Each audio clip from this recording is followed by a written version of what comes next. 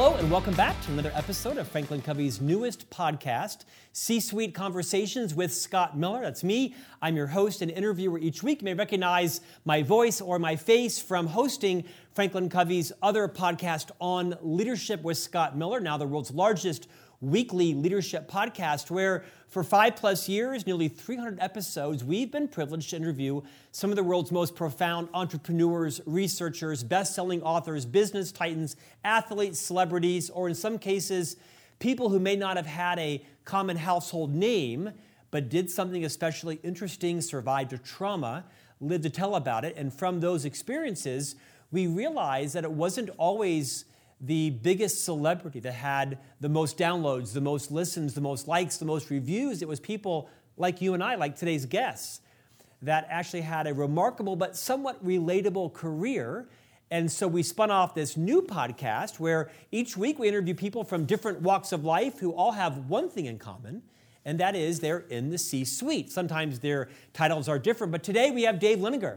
He is the co-founder of RE/MAX, one of the most world-renowned residential real estate firms in the world. He and his wife, Gail, co-founded this company decades ago. My sense is it's broader than just residential real estate. We'll talk about that today with Dave, who is joining us from his home in Denver, Colorado. Dave, welcome to C-Suite. Well, thank you very much. Dave, I think sometimes the best interviews we have on this podcast are not just the CEO of a Fortune 50, although those are always riveting and captivating. It's the honor of interviewing people like yourselves that have had a multi-decade journey as an entrepreneur. You perhaps now are, the leader of what is a global public company. And so I'd love to just maybe rewind a couple of decades.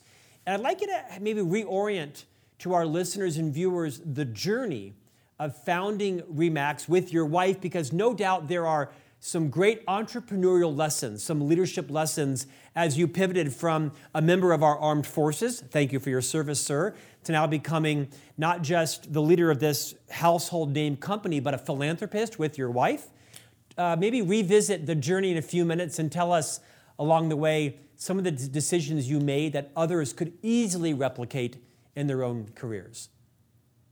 Well, like many founders, we were undercapitalized. We had a dream of where we could be, but often there are many obstacles to achieving that first level of success. I knew that I had good sales skills. I could recruit, I could train, but that was the limit that I had. I was looking for a administrative vice president that had a college background in management, leadership, or marketing. I interviewed 27 women, said no to 27. Gail was the 28th that I interviewed, and she had just moved from St. Louis to Denver. So right off the bat, I knew this is the person that could run the real estate companies. The whole idea behind her position was to find a way to lease offices, buy the furniture, hire the administrative staff, and manage the organization while I did the sales process. That would, in the future, prove to be an outstanding combination. We did not become romantically involved until about 10 years later and got married the year following that. And so even though we were not married as partners, our partnership worked perfectly. Differentiation. When I think of residential real estate, I think less about the name of the agency and more the talent, the character, the credibility, the competence of the agent. In the last 8 years, my wife Stephanie and I have had 10 transactions, buying and selling homes, buying and selling lots. And they've all been between two agents. One of them was with Sotheby's and went to I don't know what it was, Keller Williams or RE/MAX. They've moved around based on, leadership or office culture or commission schedule, whatever it was. But at the end of the day, our transactions have been based on the relationship and the competency, the follow-up, the network, the service of the individual agent. How do you, as the founder of one of the world's most reputable real estate firms, differentiate the brand of your agency while corralling tens of thousands of agents, some who come and go, to make sure that someone does pick RE/MAX as opposed to Keller Williams or some other, Hathaway, whatever it is? In the real estate industry, as in many sales industries, 20% of the agents do 80% of the business. We're in a organization, National Association of Realtors, 1,500,000 realtors, and yet you've got about 250 or 300,000 are doing 80% of the transactions. It's a relationship business. As a beginning salesperson, it's hard to get started. You don't have customers, experience, and nobody's paying salaries. Once you're established, if you make it, you live on referrals. If you give great service, you get a large number of people that know about you, and it's much easier to work that way. And is there something you've done beyond being a magnet for high-producing agents to differentiate the level of service, the business model from your agency versus some that are also household names? Yes, our business model's completely different. In 1973, when we started, agents split their commissions with the brokerage company 50-50. What RE/MAX did was we said, let's create an office that's like a group of doctors, lawyers, architects that share the expenses of running the business, but keep the vast majority of the income for themselves. Therefore, they have to pay us to work for us. That eliminates the beginners and the part-timers. And so statistically, if you look at our average agent, outproduces the competition nearly 3-to-1 and has probably about 3 times the experience. And I'm guessing that's because you decided with your wife and your leadership team that you wanted to be in a different kind of business. I mean, you wanted to be an attraction to serious agents as opposed to perhaps the one with a side hustle or the need for some immediate alternative employment. Yes, the downfall of the real estate industry, especially residential, is that there's no barrier to entry. Anybody can spend a couple months studying and get a real estate license. It isn't rocket science. But the failure rate is extraordinarily high. Everybody thinks it's an easy job. You're a limo driver and you make big commissions. It is a very tough job. And so probably 80% of the people that get a real estate license never renew it one time. Dave, maybe next to Gary Keller, you are matched with him, the most experienced person in the world, to ask this next question of, what makes a great real estate agent? I think the quality associates have this empathy for the customer. They don't add up the commission while they're showing houses. They're thinking about, what can I do to make this customer happy? And I think that's what the sales process is. If all you're doing is chasing the almighty buck, people see through it.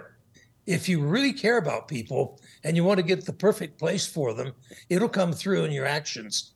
So I think this is such a relationship business that people are willing to pay us our commission. I mean, speaking of caring about people, you've done something at RE/MAX that our chairman at Franklin Covey did similarly. When he came to lead the organization, 30 years ago, we were cycling a lot of people in and out of our training. Very mission-driven company.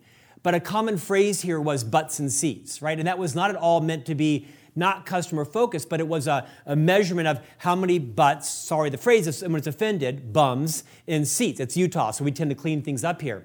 And then Bob Whitman very much changed that methodology to lives changed. And he didn't mean it to be just a sugarcoating. He really wanted us to be a mission, profitable, driven company and change those measures to lives change. At RE/MAX, you've had a similar type of view of your business from revenue to families. Talk about that and how that has built a culture you're proud of at RE/MAX. From the first day, we never said we were in the real estate business. We said we were in the real estate agent business. The agents are in the real estate business. The agents are talking one-on-one with their consumer. And so we decided we'd be the company that was the best company for an agent to work for. And we concentrated on giving the products, the service, the training, the technology that would enable good producing agents to excel beyond their current productivity. It worked. Dave, I want you to think thoughtfully for a moment about one of the best business decisions you ever made. Something that if someone was listening, they could glean some insight into their medical practice, or perhaps they're an artist or an entrepreneur. Does anything stand out that you say, gosh, this was something I did really smart, that everybody could extrapolate some learning out of it to apply into their own entrepreneurial pursuit? That's very simple.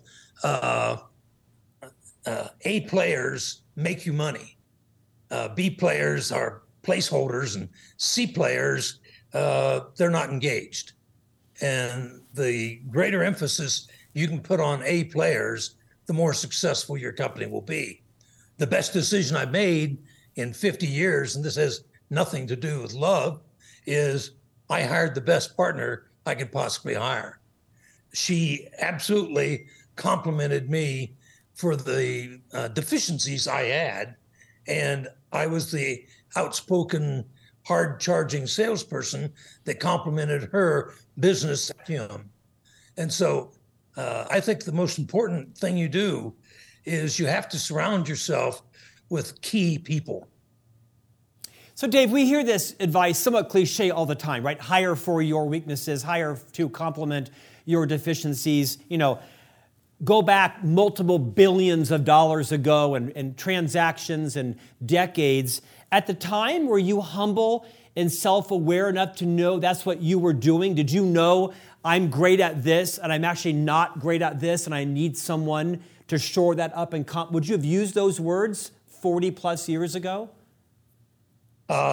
Yes, I was naive. I told her that I was going to build the largest real estate company in history if she wanted to be part of it, but that these were my strong points and these were the things that I needed somebody to partner up with me that could make up for those deficiencies. And I knew it from the first day. Speaking of your wife, what advice would you give to leaders that might be working with their spouse or partner?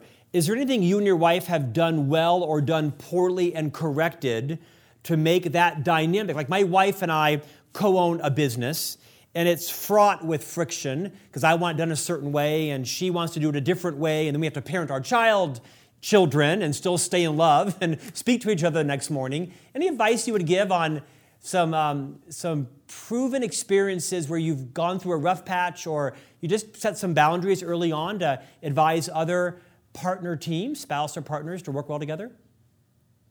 I think when you have a great deal of trust and personal respect for the other individual, that you find a way to make things work. You can argue, but you don't have to be disagreeable in doing so. You both have the right to voice, this is my opinion, but you both have an obligation to listen carefully to the other opinion and try to logically work your way through, get out of the emotion and logically say, what is the proper thing to do? People that care about each other will find a way to make that work. Dave, I'm going to ask you to be especially vulnerable and transparent on the flip side of that previous question. Is there some major mistake, lack of judgment, impulsivity, rush to judgment that you found yourself in, and you look back now and say, okay, this is a mistake I made, here was my learning that other people could benefit from?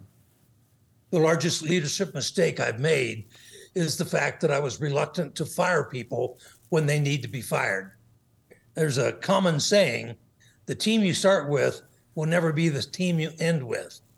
After we'd been around 38 years, I was bragging to everyone, I've never lost an officer in my company that left me. I've had to terminate some, but none have ever left me. In reality, I was wrong. There were 5 or 6 the company had outgrown that couldn't keep up with the rest of us. And we were holding the team back because I didn't have the personal courage to face my friends and say, as much as I care about you, this doesn't work for us anymore. Dave, let's talk about the real estate market right now, right? I mean, almost indescribable the last 36 months of what's happened, the highs and the lows, now what's going on with interest rates. Let's put aside what appears to be a banking crisis for a next question. I'm going to go there in a few moments, what's going on literally in real time this week. What are your prognostications of what the next maybe year looks like in at least the residential real estate market? I know markets are different and you can't equate what's happening in San Diego with Baltimore, but any sage wisdom you might share with us on what people should think about in terms of buying versus selling versus refinancing versus renting? What does your crystal ball say? Well, long term, residential housing has been one of the best investments that most people make in their life. Yeah. And the longer you rent, you're paying off somebody else's mortgage. You have to remember when I started RE/MAX, the interest rate was 5%. Over a period of 50 years, that varied. When they tried to tame inflation in 80 and 81, interest rates for a FHA VA was 16.5%, but we still survived that. The average interest rate over 50 years is 6.8%. And so right now, that's about what the interest rate is. It's just shell shock to an entire generation who have had the 15 lowest interest rates in the United States history. Well, you're right? I mean, my current rate, I think, is 2.9, and I wouldn't even dream right now of, getting a 6 or 7% rate. But you're right. I mean, the fact of the matter is it's actually pretty normal. Any advice you would give for maybe someone coming out of college or a first-time homeowner? I've with my wife bought and sold 5 or 6 homes in the last decade, and it can be a stressful process, right? Between your mortgage qualification, your employment, your debt-to-income ratio, your credit score, all your stuff. Is there a hierarchy of things to have in mind when you're buying a home? Like, what's the most important thing to think about, and what's like second and third most important as you're looking in to maybe buy your first home or your second home? Most important thing is don't depend on a friend or a neighbor or an acquaintance. This is a major investment, and you've got to get the best, most trusted advisor you can. And so shop. Ask people, how long have you been in the business? You can look at a 40-year-old person. You don't know if they've been in the business 2 months or that it's been 10 years. And so it's very important to select the right person that fits with you, your personality that you like and you want to work with. And then you've got to put your trust in them. Dave, you're fairly well known for being an advocate of women and people of color in the business that perhaps were traditionally segmented or relegated to more clerical roles. Talk about your passion and legacy as it relates to creating and promoting diversity in the real estate industry, not just at RE/MAX. Well, the thing that was interesting was when I started the company, 2 major companies in Denver would not hire women in sales positions, yet they dominated. They had 50% of the market. It's interesting to note, I tried to recruit those men, but every one of them said, I'm already with the biggest and best company in town. If you make it work, I'll join you someday. So I built the entire company on women and multicultural individuals. And by the time that we became number 1 in 5 years, we were 70% female and multicultural.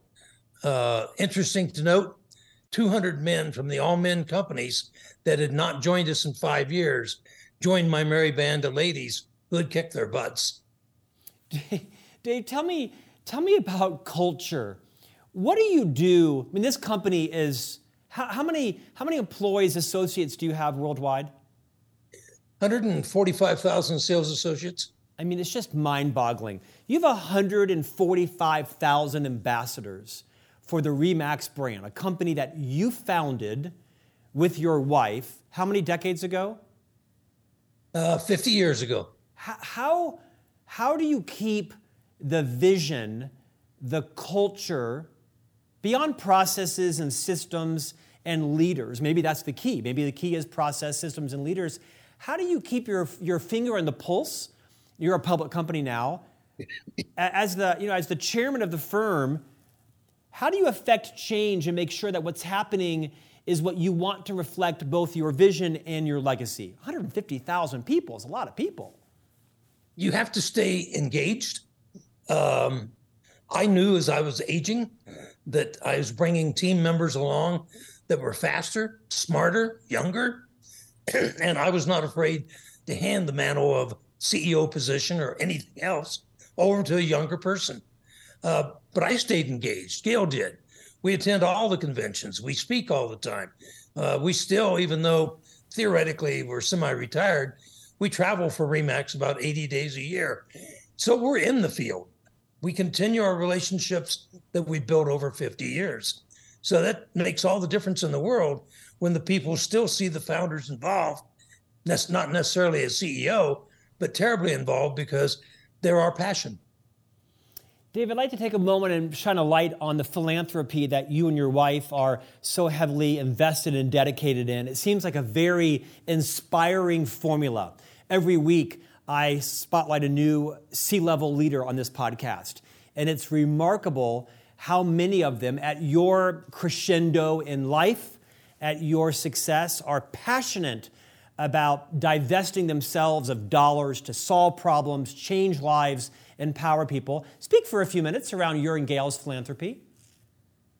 When you're very young and you're building your business, the finances usually aren't very good. And so you have more time than money. Once you achieve success, you hire better people. They can run the business better than you can. It gives you time to think. And you start looking at the rest of the world differently. And it all comes down to after you have so many toys, after you have so many steaks, after you have so many houses, what else do you spend money on? And in reality, money is the freedom to reach out and give somebody a hand up. And there's lots of people that need that. I don't care about people that are just lazy and they want to live off the dole. That's tough. But somebody that wants to make something of themselves, wants to go to college, wants a scholarship, wants to put in the time, they're worthwhile. And it's worth helping them. And perhaps they will help the next person up. Let's pivot back to what's going on in the U.S. banking industry right now. We're taping this on a Monday morning. Your interview is going to release in the next week or so. Just last night, First Republic Bank has been sold by the U.S. government to Chase. We've seen 3 major regional banks fail in the last 30 days. It makes you wonder, as an average depositor, what the heck's happening? And are the government controls in place as are appropriate to make sure that these banks are investing properly? Is it their risk in U.S. bonds? I mean, there's lots of different opinions. Some are politically driven. As a voter, as a citizen, as a patriot, as a veteran, as an entrepreneur, philanthropist, a father and grandfather, as an employer, how concerned are you about what's going on with the U.S. banking situation? Actually, I'm not concerned at all. All 3 banks are kind of a unique situation. They were throwing their money around like a bunch of drunken sailors. They didn't have right banking oversight. They were giving out very, very low mortgages as long as you kept huge deposits with them. And so they were relying quite heavily on extremely wealthy people.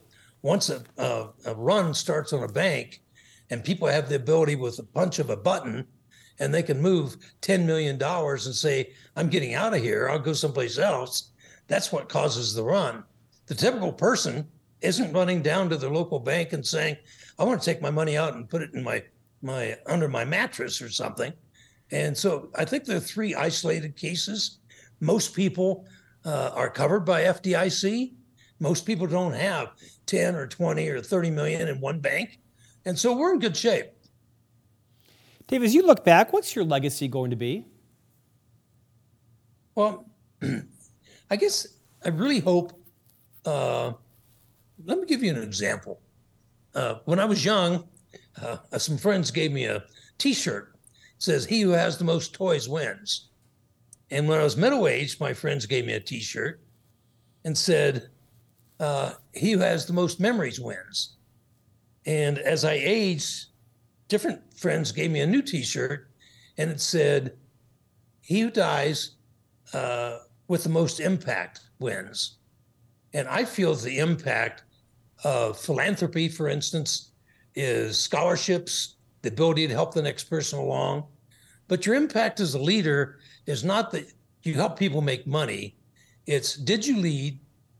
Did they adapt the concepts you believe in? Truth, justice? Are you fair to everybody? People mimic, and they mimic their leaders. That's as easy as I can say it. I'd like to think that I've led in such a way that other people say, I'd like to lead like that individual. Beautifully said. Dave, do you have grandkids? No, I don't. I've got 4 wonderful children. They're now in their 50s, and so the grandchildren aren't there, but it's kind of interesting. Gail and I have adopted almost to grandchildren of a lot of our officers and friends that we've been in love with for years. Yeah. And so we've watched them have babies growing up and kids going through college. So we kind of figure that we're kind of grandparents to all of them. I hear that. Here's the reason I ask. I was going to use grandkids as an example, but the situation can change. As you look at the younger generation, perhaps speak to my 3 sons. My wife and I have 3 young boys, 8, 10, and 12. I want you to fast forward 5, 6, 7 years. And they're coming to RE/MAX because they're looking for a job. Perhaps it's as an agent, it's an office manager, whatever it is. Beyond the technical skills of knowing Excel and PowerPoint and whatever it is the technical skills are they need to know. Software. What kind of skills do you want my 3 sons to master and learn in order to be hired inside your organization?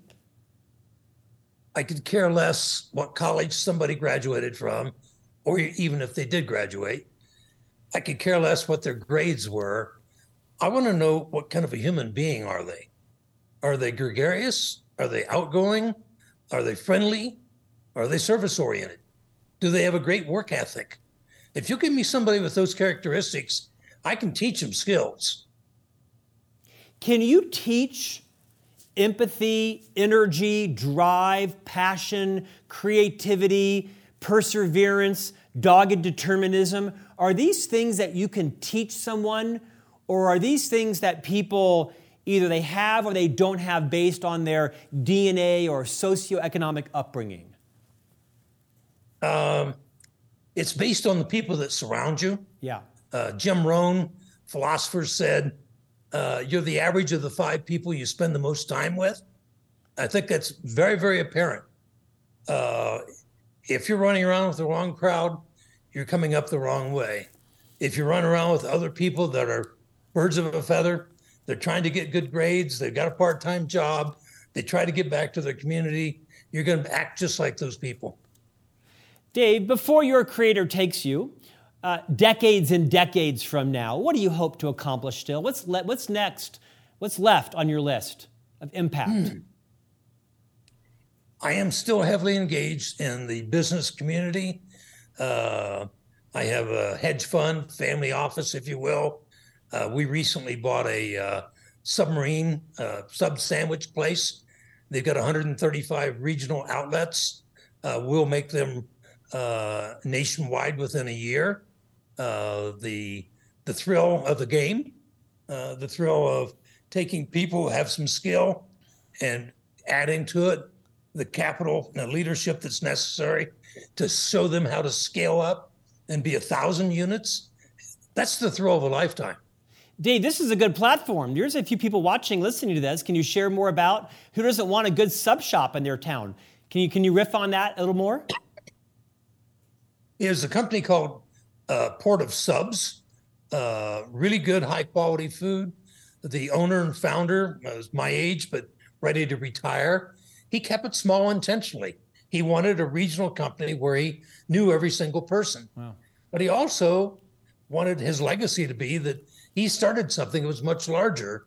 And of course, I brought the capital and we brought the experience, opening over 8,000 offices in RE/MAX. And so that gives us the opportunity to go to a lot of his people who all along wanted to open a second, a third, a fifth sub shop. and they couldn't underneath this system. And so we're giving them that freedom. We're trying to show them, hey, there's more to life than just having one sandwich shop. There's more to life than having just one real estate company. Dream big. Dave Liniger, you are the big dreamer, visionary co-founder of RE/MAX with your wife, Gail. You're a class act. I appreciate your time today. Thanks for sharing your business lessons and insights with us. Appreciate you. Thank you so much, Scott. And we'll see you back here next week for a new conversation from the C-Suite.